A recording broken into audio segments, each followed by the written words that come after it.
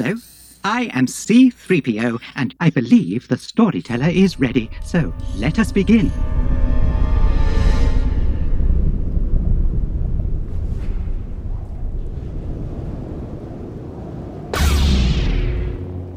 The 20 starts off where the Wayfinder rolls across the Emperor's throne room. Kylo catches it.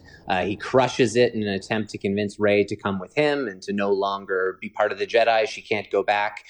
She's pretty raging, and Kylo's kind of right in the sense that she's tapping into the dark side a little bit here. They begin a saber duel on the Death Star 2. It goes from inside to the outside, where there's a bunch of rain and waves. Rey pushes Finn away from the fight. The fight's very brutal and raw. Kylo's playing major defense, and then he turns it up a gear and really starts to put the screws to Rey, knocking her down, where Leia senses something is wrong.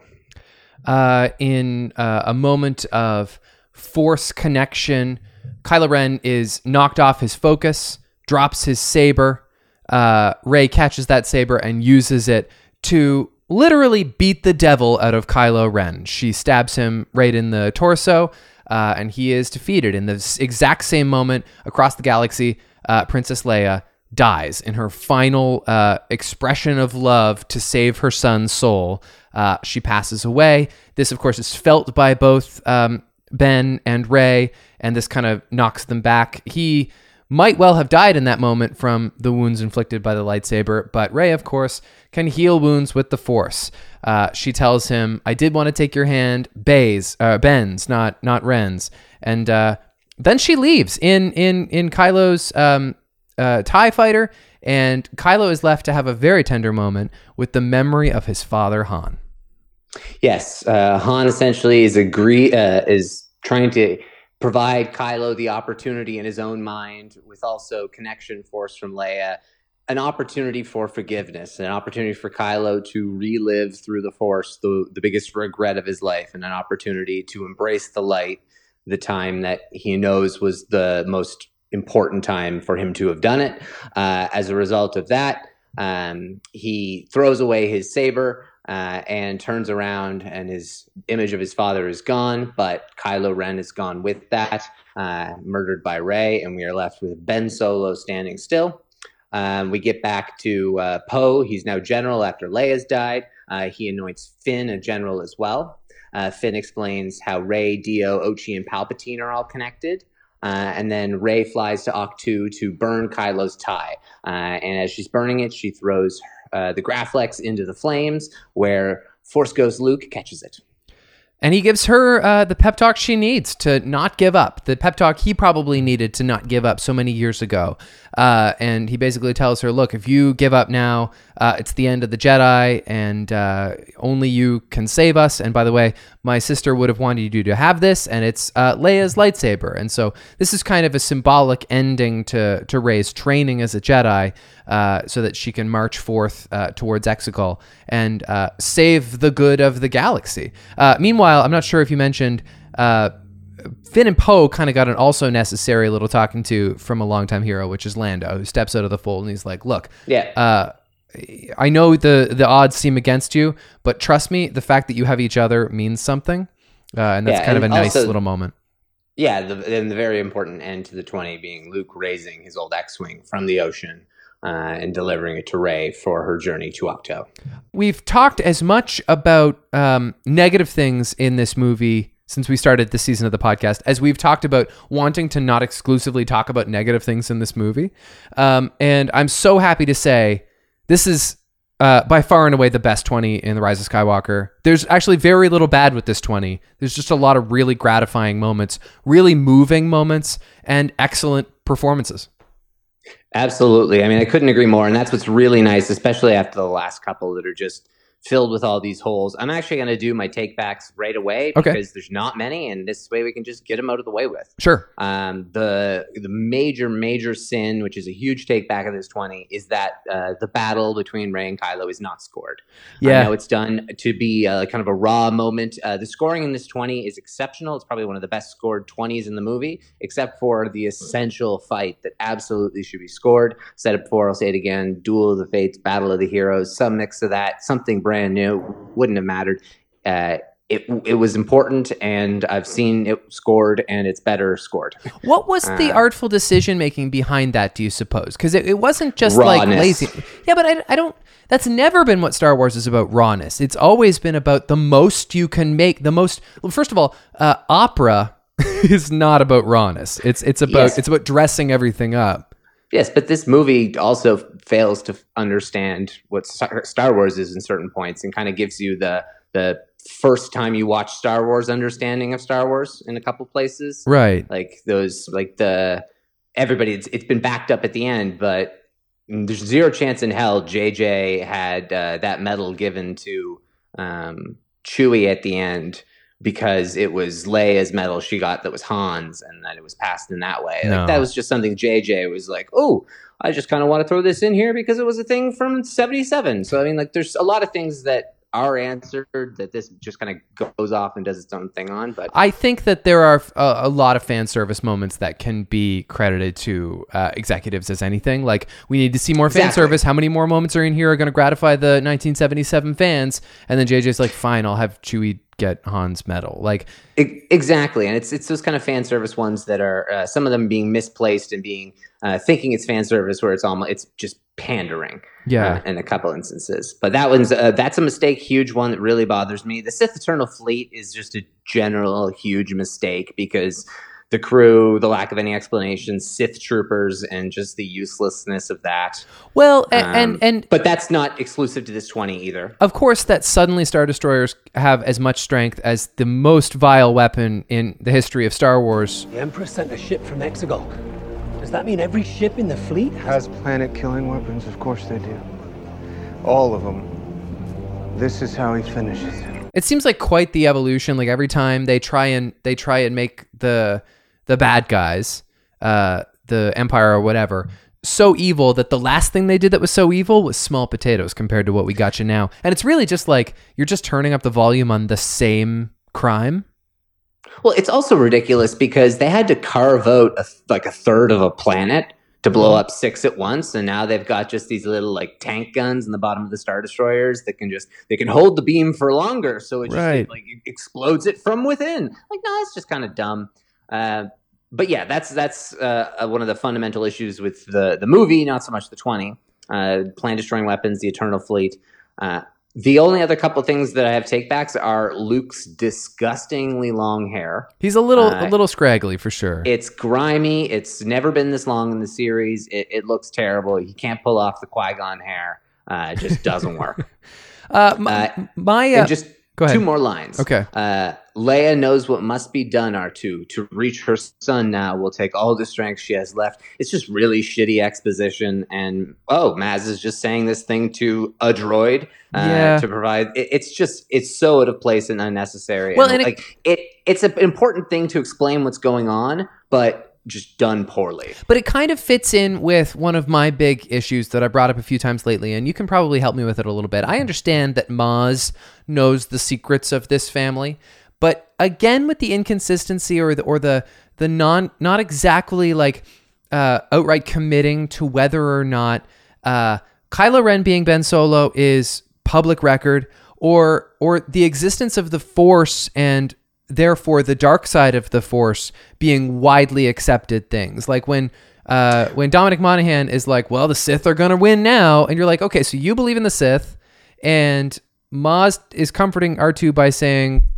Kylo is Ben Solo. And so like, it just seems like there are certain things that on one day I'm supposed to accept that most people don't even know that's happening. And other days I'm like, well, that's top 40 information. Absolutely. And those ones specifically I can explain to you with ease. Maz is a really old friend of Han's. Yes. Han is Ben's dad. It just makes sense. It does. Maz is 1,000 years old, so she's seen everything. She's seen the Jedi at her peak. It makes sense she's had encounters with them. And also she's Force sensitive. Yes. So that's also a huge angle there. Not many people know, obviously, the Ben Kylo thing, but Maz does in this instance. And I get that. That makes a lot of sense to me. Yeah, and the other one you just mentioned, the Sith and the Force, and is it real or is it? Just... Dominic Monaghan's character, Beaumont. Yeah, that's a character that had more lines and scenes, and they were all cut. He's like an archaeologist sort of Right. thing. He studies the Sith. He's like a librarian almost in that regard. Like he's the one who does the translations during the kind of the broadcasts to the galaxy. So he's the one who's providing them kind of the conversion of all this Sith information as to like what to make of it. But none of us are explained that that's who this character is, as opposed to just being some rando resistance member, which is what we assume he is. Here's my only other little nitpick, which is easily explained away, although I think you could be fought on it. How does Kylo get off the moon of Endor after Rey takes his TIE fighter? This is one that I didn't see the first time, but is an extremely easy one to answer. They do show it. He takes a TIE fighter from Death Star 2. It's an old school TIE fighter that he finds. It's just there. It's just like still Well, in to be working honest- order. It's been sitting in the water for 30 years. Well, no, look how much of the Death Star is out of the water, and look how much of it's still intact. I think it's pretty reasonable that of all the things still intact, that a whole TIE fighter could still be intact. But what power is a starship in Star Wars? Is it like, are they running on battery power or energy, or is it fuel? Because it's just sitting there. Like, think about if you left a car in the garage Fuel. for 30 years. Yeah, it's fuel. But that could be like, their engine could be fucked up. It was in there for 30 years. Is my point. Yeah, but he's got to risk that. And as we know, specifically on Kef Bir, this moon, planets that aren't in good condition can be fixed in like 20 minutes. Hey, that's true. Like it can be crashed and half buried underground. And if you go and change some wires in the cockpit, the landing gear will be fixed. Okay, well, let's shift gears to the positive then. And as long as we're talking about Kylo Ren, the big question of the 20, are you of the school of thought that when that red lightsaber goes through his stomach, that, as I said in the recap, beats the devil out of him? It blasts the last evil out of him, and he again is Ben Solo. Absolutely. She kills him. Yes. She murders him in cold blood. Han says as much. He says it to his face. Kylo Ren is dead. My son is alive. Absolutely, but like Rey, it's a cold-blooded murder what she does against obviously a murderer, but she kills him. He's done at that moment. The second Leia connects, he drops the saber. It's kind of like a "what have I done" sort of moment, and then she kills him. And so you're right; he severs the connection Palpatine has had over him, because right after they say the Princess of Alderaan has disrupted my plans, but her acts will be in vain. And so it really comes by the distraction that she puts out, and then Rey killing Kylo. Ultimately, he becomes Ben Solo again, and that kind of overbearing grip that Palpatine has as him is released. And you're right; it's kind of the devil is beaten out of him, and he's no longer Kylo Ren at that point. It's just hard for him to imagine going back because he's so ashamed of everything he's done at this point. But it doesn't take very long for Han to convince him to do the right thing. It's also because just he is Ben. It's just so interesting, and it's actually good storytelling that through this entire trilogy, he has idolized his grandfather as Darth Vader and wanted to be Darth Vader in all senses. And the way he gets beaten and then becomes good again and takes a seat next to the hero and just kind of looks at her or him, as was the case with Darth Vader. It's like he actually does fulfill the Darth Vader destiny by like, he kind of has that same final moment, that same transitionary defeat that ultimately becomes heroism. Yeah. So does Kylo Ren is killed by Palpatine. Does Palpatine understand that that's happened? That's what he means when he says the girl has thwarted my plans? Yes, he knows he lost Kylo Ren. He knows that kind of his mental slave of the Force is gone, because they showed in a couple previous scenes that he's been talking. He just lives in his head. Yes. He had a conversation. He lives in his head, but that's completely gone at this point. And also another key thing to note is that his facial scar heals when Rey heals him, and so by healing him, like she's bringing Ben Solo back to life, not Kylo Ren back to life. Now Kylo Ren dies in that way. You have said before that he actually never speaks as Ben Solo, but he does speak to his father, which is quibbling because he's kind of talking to himself there. That's fair. After he throws away the lightsaber. Yeah, and let's talk about the Han discussion, which I think is maybe not universally accepted. Some people were just kind of in a mood. And maybe it's not perfect, but I mean, it's my favorite moment of the movie. I think it's... What's unperfect about it? I don't know. I don't have a problem with it. Like I said, it's my favorite part of the movie. I find it very moving. I love the repetition of the dialogue from the first movie. I know what I have to do, but I don't know if I have the strength to do it. Love when he kind of winces and says "Dad," and Han says, "I know." Man. That's like, that'll break you down. I don't even know what Han knows. I don't know what he means when he says "I know," but it's just like this beautiful. Do they hug? Is there an embrace? No. He turns around and throws it, and when he turns back, Han's gone. Han is gone. Yeah, and some of the lines there are phenomenal. The "Hey kid," and "No, Kylo Ren is dead. My son is alive." Yeah. You're just a memory, which is probably the name of the episode. Such a great moment. And I mean, as an overall, having Leia, her last act mirror Luke is another nice thing too. I mean, Luke projected himself across the galaxy to protect the galaxy from Kylo Ren. Yeah. And Leia projected herself across the galaxy to save Ben from Kylo Ren. Oh, that is nice. You're right. They both died in doing so.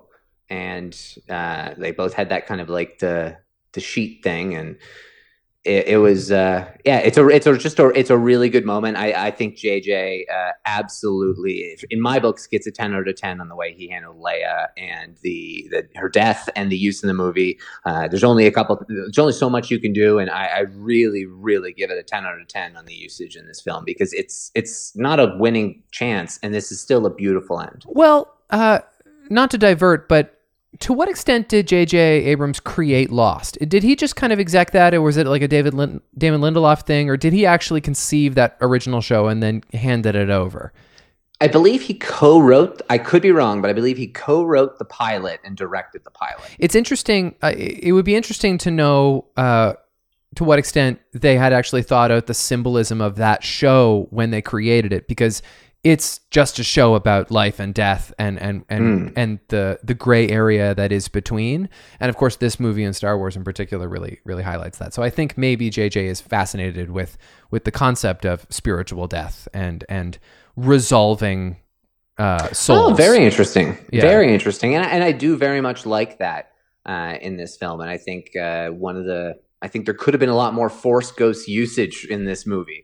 Because it would have been a very kind of summarizing element, and really goes with spirits being kind of settled and at peace with being one with the Force in that regard. And would have been nice as well to have a Ben Solo sort of one. However, then it goes down to the end of like, does he live on through Rey? And it kind of makes sense in that regard that he wouldn't.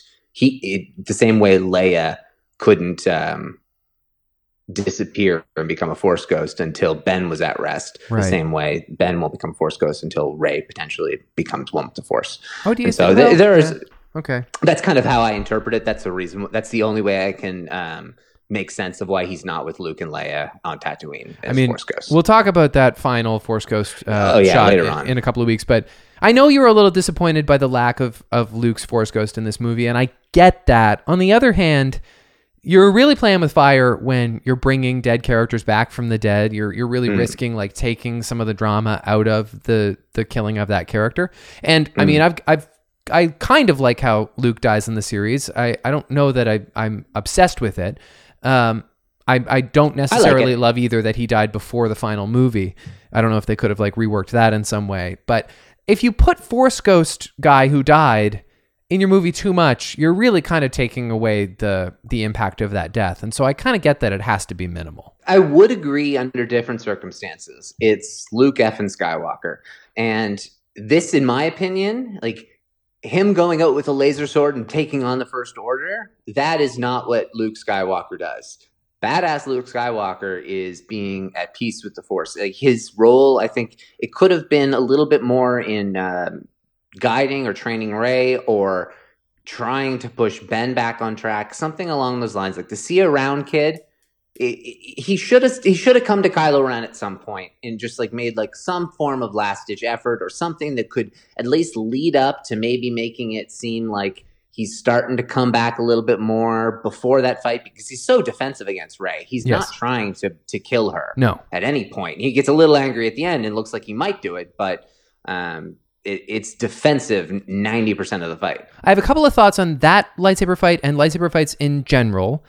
First of all, I have always wanted a lightsaber fight in the piss-pouring rain, and I was glad to get it in this movie. Like you said, the scoring would have helped, but I just love the visual of it. The waves, the acting is, I mean, they're just both so good. Their chemistry is amazing. Mirrors Mustafar, of course. Oh, absolutely, it does. And it also occurred to me, and I remember when you and I both first saw, I don't know if it's in this moment, but when we first saw someone block a lightsaber with their hand, with the force push of their hand, we're like, oh yeah, where's that been? That's genius. Like, of course that's possible. But I realized today, and I've said a lot on this podcast, that I'm not a fan of Yoda ever turning on his lightsaber. I'm thinking that would have been a better way to have him duel Palpatine in Revenge of the Sith, would be to him just defensively use his hands while someone's swinging a lightsaber at him. That would have been really cool. You're right. Absolutely, you're right. Yeah.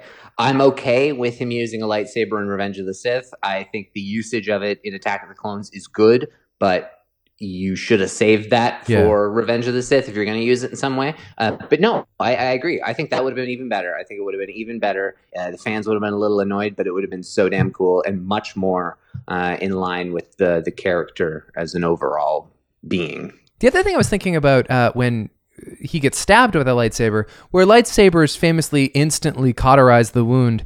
If you can get stabbed through the stomach and manage not to disrupt or puncture any major arteries, you can very conceivably recover from getting a hole right through your body, because you're not going to have any internal bleeding.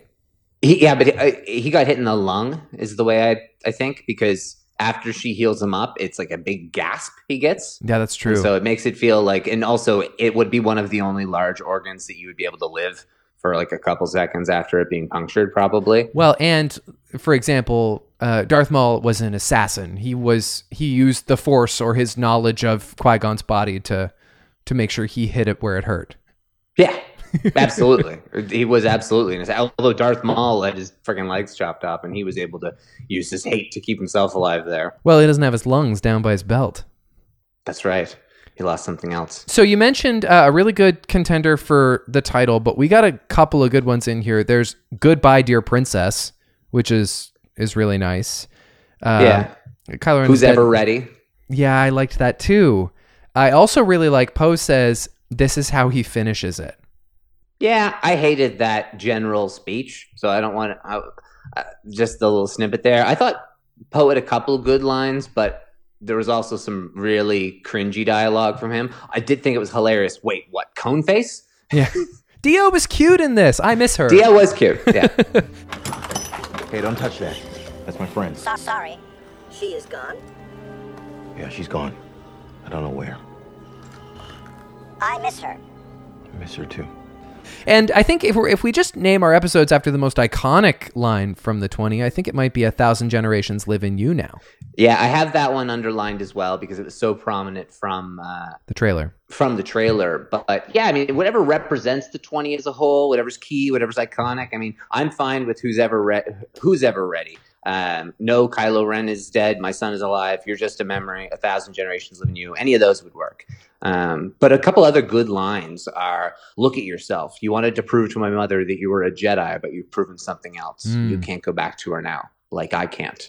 The dark side is in our nature. Surrender to it. He kind of seems to imply there that his mass murdering of cultures and planets is on par with her, like, having a dark side. Her having an edge. It's also, he's trying to manipulate her. Sure, yeah. He's trying to get her to take a swing. And she does. When we briefly... She's so angry here, which is good. When we briefly go to Palpatine and General Pryde is kneeling before him, Pryde says, as I served you in the old wars, I serve you now. And I find this to be so rich and... Just curious, like that seems to be so rife with story. Like it totally implies that Pryde was around in the times of Return of the Jedi as a young officer, obviously, but like there's an interesting, if brutal, story about how Pryde rose to prominence before the events of this film. Yeah, absolutely. But as an understanding of the Emperor's kind of contingency plans that he had in place, it makes a lot of sense because he brought a lot of people to the unknown regions, obviously for Exegol's purposes, to build the Sith Eternal Fleet. He had some people running kind of other operations, and of course, he built the First Order as well. And so clearly, Pryde was one of his key appointees, or was somebody who was trusted by one of his key appointees to be somebody to build the First Order to become the Final Order. Right. So it feels like he was one of the people who was given another inside track. So you know the First Order, you're part of building the First Order, but the First Order is step one. My guess is many people just knew the First Order and saw that as being the end goal, whereas it would be different in a case of Pryde. He's on the inside track. And so, yeah, it would be a super great story. And that's a really exposition-filled little bit. It is. That doesn't feel like exposition. It just feels very natural. And it's classic Star Wars. It's very Star Warsy. Yeah. It's really spot on. The giant emperor face. It's spot on. I really like that part. My only last two questions about this 20 relate to Wayfinders. When the other one turns out to be on Ahch-To, Rey just kind of whispers, "There was another Wayfinder." Is that what she says? Is that how the line goes? Yeah. There was another one. And they did make two. That's what I'm asking. They did make two. We always knew that. We always knew that there was supposed to be another one out there. Yeah. Okay. Yeah. I just maybe was lost on that. Yeah, I think it's said when she discovers it in the texts, which make no sense whatsoever. Why the Jedi texts have the drawing of a Sith Wayfinder that there were only made two of for Vader and Palpatine, right. Or maybe no, never mind. They only made two. Kylo Ren destroys one of the two Wayfinders to Exegol, meaning those are supposed to be one for the Master and one for the Apprentice. Those are the rule of two Wayfinders. Yeah. So he just Kylo Ren kind of destroyed half of the rule of two by crushing it in his fist, so that Rey had to come with him. Well, you could also say that in doing that, he symbolically did what he was literally doing anyway. That's what he's there to do. Yeah, absolutely. He's there to turn her. And so, were those Wayfinders? Have they all this time been on Ahch-To and that Moon of Endor, respectively? No. Has it always just been hanging out since Return of the Jedi in Palpatine's old office? Well, yeah, it makes sense to be in Palpatine's old office. But no. That other Wayfinder Kylo gets at the start of the film. It's plugged into his TIE fighter. Right. That's where Rey retrieves it from. Right. Yeah, and so Luke's saying that, and so she goes back in and is, this is one thing I can salvage from it because it's, ancient Sith little thing. But yeah, that's actually kind of interesting. I never really associated with the rule of two until I just kind of spoke it out loud, and it does make a lot of sense in that regard, and it is kind of cool. Anything else you want to say about this 20 that was particularly interesting or cool? I really like the moment where Poe and Finn they become generals together. I thought that General. Thank you. I appreciate that. I thought that was really sweet and kind of what we've been missing from Poe for a little while. I got to talk to you about something. I can't do this alone. I need you in command with me. Well, this droid has Thank you. I appreciate that. General. This droid has a ton of information about Exegol. Wait, what? Coneface? I am Dio. Sorry, Dio. Luke's line, "What are you doing?" Yeah. A Jedi weapons deserves more respect. Yeah. Palpatine, she will come. Her friends will follow. That's very Return of the Jedi. I loved that. Yeah. Because Palpatine does not give us many Return of the Jedi intelligence type lines. It's a lot of, this is surprising in this movie. You know what? This is not a good 20 for trivia. I will say that.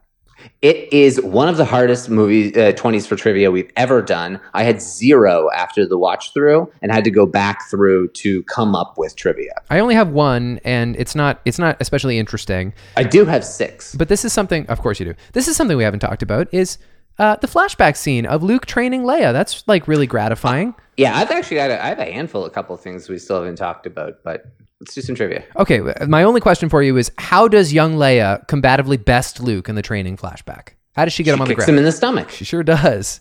Yeah. Yep. That's my Padawan question, one of my 2.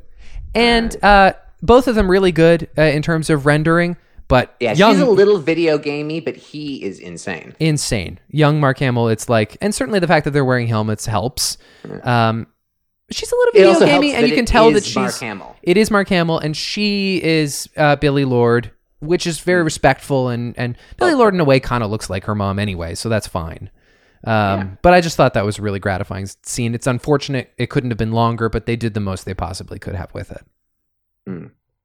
My other backup Padawan question was spell Exegol. Okay, well, all I know from this is that when you first learned about it, you kept calling it Exoggle. And so how would you spell something that looks like Exoggle?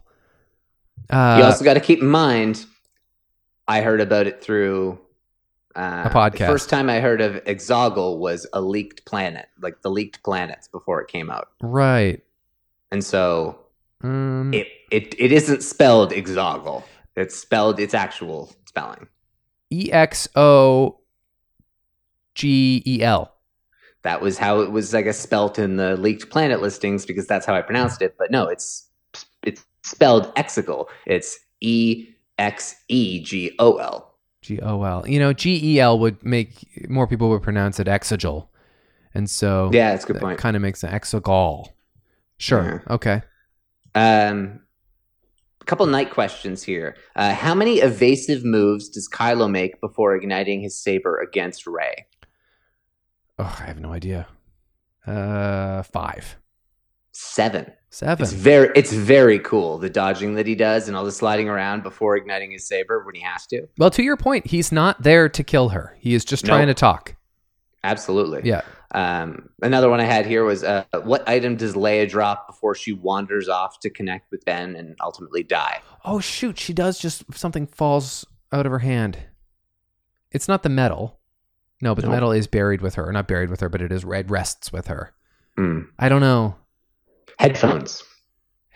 Okay. All right. And 2 ridiculously hard master questions. What % were the levels being held steady aboard the Star Destroyer before blowing up Kijimi? I don't know. 17. 85. Okay. All right. And the other one is, what is the name and rank of the officer who orders fire on the Star Destroyer blowing up Kijimi? Steve, and he's first sergeant. Come on, it was a woman. Stephanie, and she is first sergeant. Captain Cecile Sabrand. Oh, okay. Come on, Colin. I expected you to at least get close on that guess. Yeah. Well, I was in the ballpark. The only other thing I have here is just Chewie's reaction to Leia's death being really, really excellent and being gut-wrenching as you would expect. Yeah. Yeah, poor Chewie. He does get sidelined in this trilogy. Yeah, and everybody dies around him. Yeah, all of his old friends die. Except for the droids. And Lando. Yeah.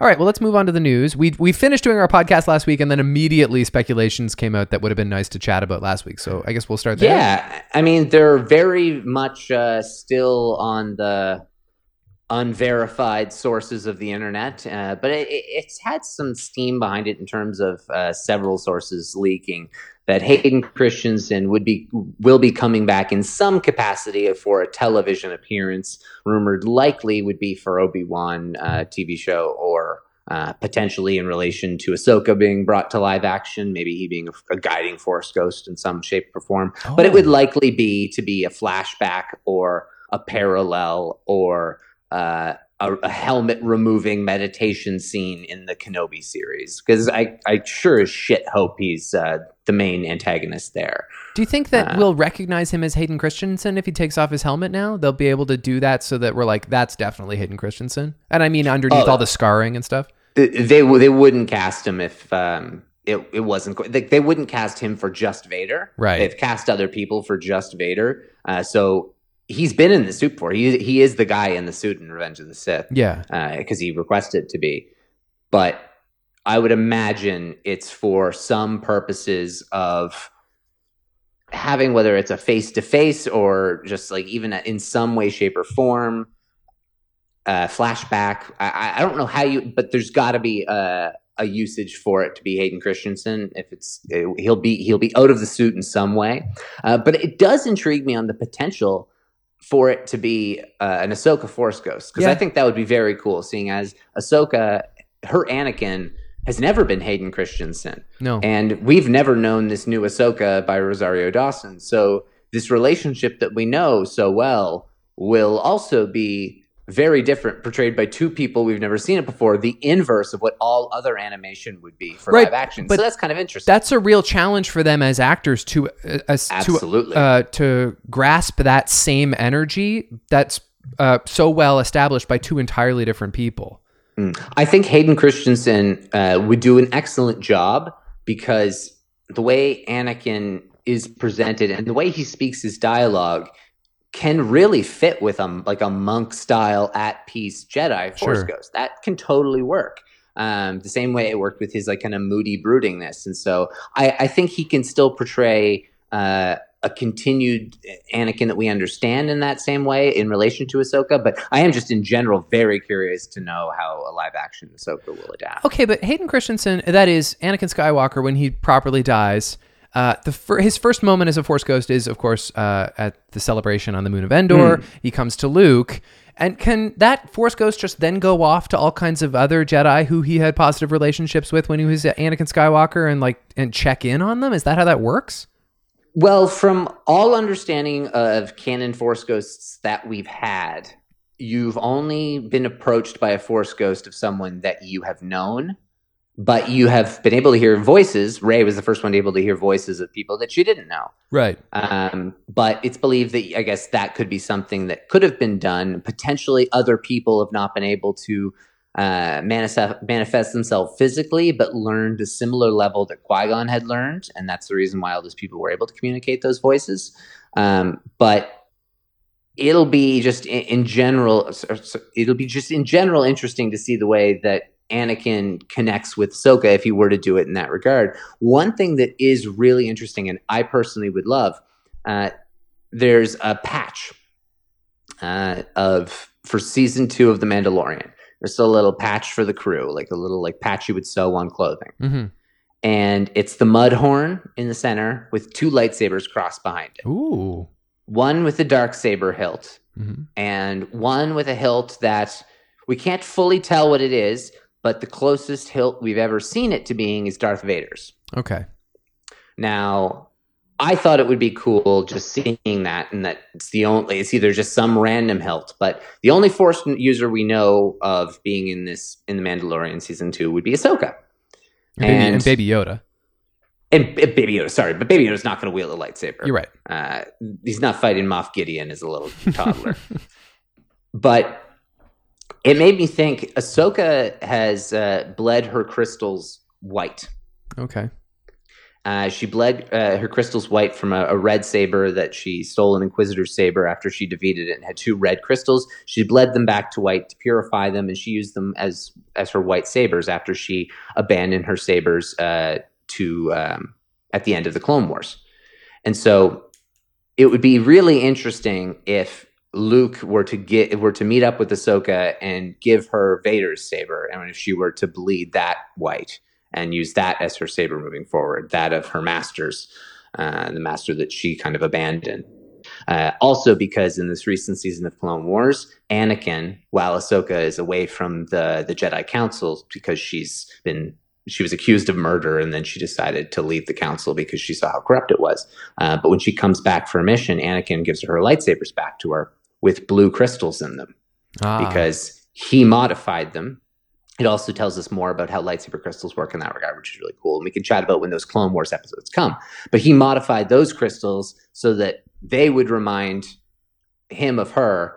And also it's a little bit kind of commandeering in that regard. But it would be a nice kind of parallel. And so when I saw that, Ahsoka, I'm not sure what lightsabers she would use. And so if we could see a return of that Vader saber and Anakin Force Ghost on it with Hayden Christensen, that would be so many different Star Wars mediums connecting themselves to tell a cohesive story, that it would be just beautiful, just because of how well that fits in with all these different things that have been pre-established that really have lacked a lot of those kind of moments. It amuses me so much that the difference between Hayden Christensen wearing and not wearing the Vader suit in Revenge of the Sith is him asking.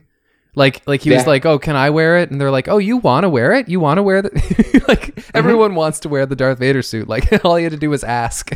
Yeah, well, it was because they were going to get a stunt actor, because that's all he needed to do was just get off, because James Earl Jones is doing the voice, right? But he wanted to do it specifically for obviously the reason that you said. It's Darth Vader. He's waited to be Darth Vader. Yeah. He wanted to be in the suit. Of course. Yeah, That's no the question. character. Right. Lego Star Wars, the Skywalker Saga video game is coming out in October.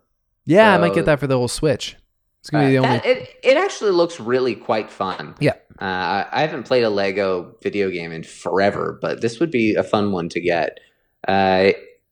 With that said, also in October, Mandalorian is on track to hit schedule for October. So they're going to have season 2 ready in October as planned. Excellent. Despite all of COVID-19. So that is really excellent. That'll be one of the last new shows we have for a while, I think.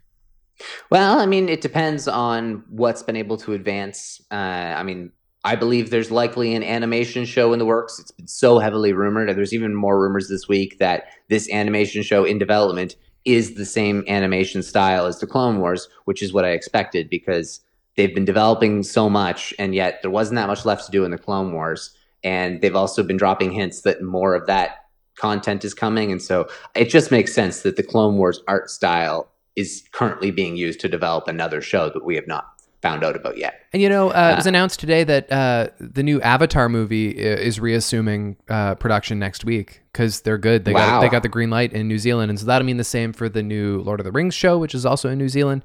And so stuff might just get moved around geographically if it has to. Although I guess international travel is a complicated matter too. It is, but no, that's a really interesting point. Yeah. And this, I guess, if there was an animated show, it would, I assume, be announced at Star Wars Celebration. It would definitely be announced at Star Wars Celebration. What am I thinking? Yeah. But in that same vein, that would also be when Hayden Christensen would be announced. So if you have a new show and Hayden Christensen and maybe any information on the Kenobi show, and you're going to have a good Star Wars Celebration with no movies coming up this year. And that's like good on them for really continuing to make sure that good content is being developed and that Star Wars is not going to go into a standstill, even though that the movies are. In other Mandalorian season 2 news, it seems like Boba Fett is a probability. Yeah. So Tamara Morrison is it's a Hollywood Reporter, so it's in the bank essentially that he is going to be in season 2 of The Mandalorian. They say it's for Boba Fett. However, I don't trust that it's Boba Fett guaranteed. Yeah. I do 99% believe it is Boba Fett because of the Spurs, because of the Mandalorian, the style, everything about it. It makes sense. They haven't told us what happened to Boba Fett. And it's also the face we associate so directly with that. And so people that have only seen the movies would associate that. But I'm also really hoping he plays Rex as well. Sure. And it could be instead, but I believe that it's almost a guarantee on the Boba Fett one. And that's what all the articles talk about. But it could be Rex as well, which would be in line with Ahsoka. And so to see the face of Boba Fett being the same as Jango all these years later, what armor he's going to be in, what are the circumstances? It's very cool. He's most likely, I imagine, would be one of the main antagonists of this season, probably. Rex would be real old by the time of The Mandalorian, yeah? Yes, he would, because they age at twice the rate. And right. So he's the same age as Boba Fett. He's twice as old, though. Yeah. And so Boba Fett would probably be, at this point, he would be probably about 42. So Rex would be about 85, yeah. Dang, okay, yeah. But Rex, canonically, the character Nick Sant is the guy with the white beard at the end of Return of the Jedi. Yes. However, canonically, you also now have the option of picking whichever you want that character to be. Oh.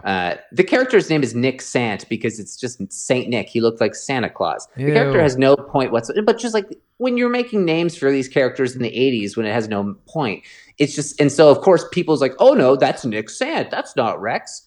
But Dave Filoni like dressed Rex in that same gear in like it's basically Rex. The flash forwards so that any fan who wants to think that that's Rex can actively say that's Rex. That's cool. And so he's old. He's got a big white beard, but he wouldn't be beyond the age range. And although Qui-Gon was a Jedi, he was still kicking ass at like 65. Yeah. And so 85 for somebody who's been aging twice as fast. So I don't know. It seems it would work still. Okay, cool. All right. I'm into it. Other than that, the gallery show is showing. I'm behind on it, but it's getting great reviews about the Mandalorian behind the scenes. And one thing I did watch a little snippet, and it's just goes to show you why Dave Filoni is Dave Filoni and how he understands Star Wars. and it was him discussing Duel of the Fates, and it being specifically a family moment, and how the Duel of the Fates is Qui-Gon battling for Anakin's life. Qui-Gon is specifically battling because if Qui-Gon survives, he will be the father figure in Anakin's life, and he will not turn to the dark side. Right. Fate of the Galaxy requires Qui-Gon to survive. The fate of the galaxy falls into turmoil, and Anakin is claimed by the dark side, and the dark side being Qui-Gon in that duel. The Duel of the Fate is the fate of both the galaxy, Anakin Skywalker, because he requires the family and the kind of love that Qui-Gon understands. Qui-Gon is not, he accepts that love and compassion are things that Jedi should have. Yeah. And to have someone be his son and somebody he could care for would be fitting. But that's the kind of thing that Anakin needed. And because that was taken away, he was exposed to all the dogma of the Jedi, and that's ultimately what allowed Palpatine to assume that father role, and all of everything was lost. And so the name Duel of Fate, even just having an extra meaning when explained by Dave Filoni, is just, it makes me eager to dive into all this and shows more, once again, why these guys should be in charge. I mean, Star Wars has always been a story about dads. It's always been about daddy issues. So, absolutely, and that really fits in. Yeah. Other than that, the only other thing in the news was Mark Hamill once again confirming that he can't imagine ever playing Luke Skywalker again. He had to send off his beginning, middle, and end. I mean, people are always going to ask him about that. I would adore him having an opportunity to be animation Luke Skywalker, and it would make a lot of sense. But at the same time, I also think there's a good chance he just wants to be done with it all. I get it. And you never know, maybe a few years down the line, but my guess is we probably won't see him as Luke Skywalker again. I would love to see him as Luke Skywalker. I think we will. It might be a long time, but he's not an old man yet. Like, for as long as he's been around, he's not an old man. He loves to work. He loves being a fan. It'll come around. That's true. I guess it really depends if they do another Skywalker trilogy in 15 or 20 years. Mark Hamill's still around. Exactly. Okay, is that all the news? So, that's it? Yeah, that's all. Okay, the only birthday to wish is for next Tuesday, May 19th. A happy birthday to the late Peter Mayhew, the original Chewbacca. Happy birthday, sir. Awesome. And this is kind of fun. For GottaCast 1, I'm not sure what this thing is called, but Josh Gad has, I think it's a YouTube show, and it's like his little quarantine pet project. And it's called, I think it's called Reunited Together. And he just like gets old casts together over the Zoom, and He's doing like Back to the Future one. So that's what I thought. Episode 2 of Reunited Together is Back to the Future. So if you got to cast one in Star Wars, is it Michael J. Fox or Christopher Lloyd? Ooh. Well, that's interesting. Either one could work quite well. Yeah. Michael J. Fox, you would have to coordinate it with his condition in Parkinson's, and all of his characters have. I'm not concerned about that. It's Star Wars. We got Star Wars. Endless opportunities. Yeah, exactly. You can have it fit whether it's like some form of alien element, it's a mechanical angle. You can do some form of angle to make Michael J. Fox a very interesting character. I mean, I'm not imagining him to have a huge role, but he could be a side character for information at some point. Christopher Lloyd could be someone absolutely off the wall. I mean, he's pretty old now. Yeah. But that's a tough. Actually, to be honest, they both could be kind of just your standard along the way, part of the journey sort of character. Not a bad guy, but somebody who's your Dex from Attack of the Clones sort of character. Somebody who's just kind of part of the other character's journey. Someone like DJ, but not stupid. Oh yeah, that's a cool idea. Somebody like that, Michael J. Fox, I'm going to pick and have him be kind of just this weird, mysterious character that they don't really understand, but ultimately has a good heart and helps the heroes advance their story. Here's what I'll say about Michael J. Fox. Could not have been Beckett because he's not able-bodied enough for that adventure. No. And Christopher Lloyd couldn't now be Beckett either, but Back to the Future Part 3 Christopher Lloyd could be a sick Beckett. Absolutely. Yeah. Absolutely. Well, that's what I was thinking. Like Christopher Lloyd, young Christopher Lloyd, could be damn near anything in Star Wars. Sure, yeah. It's just hard. Well, wouldn't cast him at this age, but he really could be like as evil as it gets, as good as it gets. He could have been anything. He also has the perfect comedic chops for Star Wars because that's essentially, I mean, the two franchises are kind of spiritual siblings, Star Wars and Back to the Future. We both have always adored them since as long as we can remember. Absolutely. Okay, well, let us know what you think about either of those two people being cast in Star Wars. Send along your thoughts at recorder66podcast@gmail.com, at recorder66 on Twitter. Rate and review on your preferred podcast app. If you want to be caught up to where we are by next week's podcast, watch, I guess, an hour 50 of Star Wars The Rise of Skywalker. We've got 2 episodes left in this season before we tackle the final 4 episodes of The Clone Wars. Until we are together again, May the Force be with you.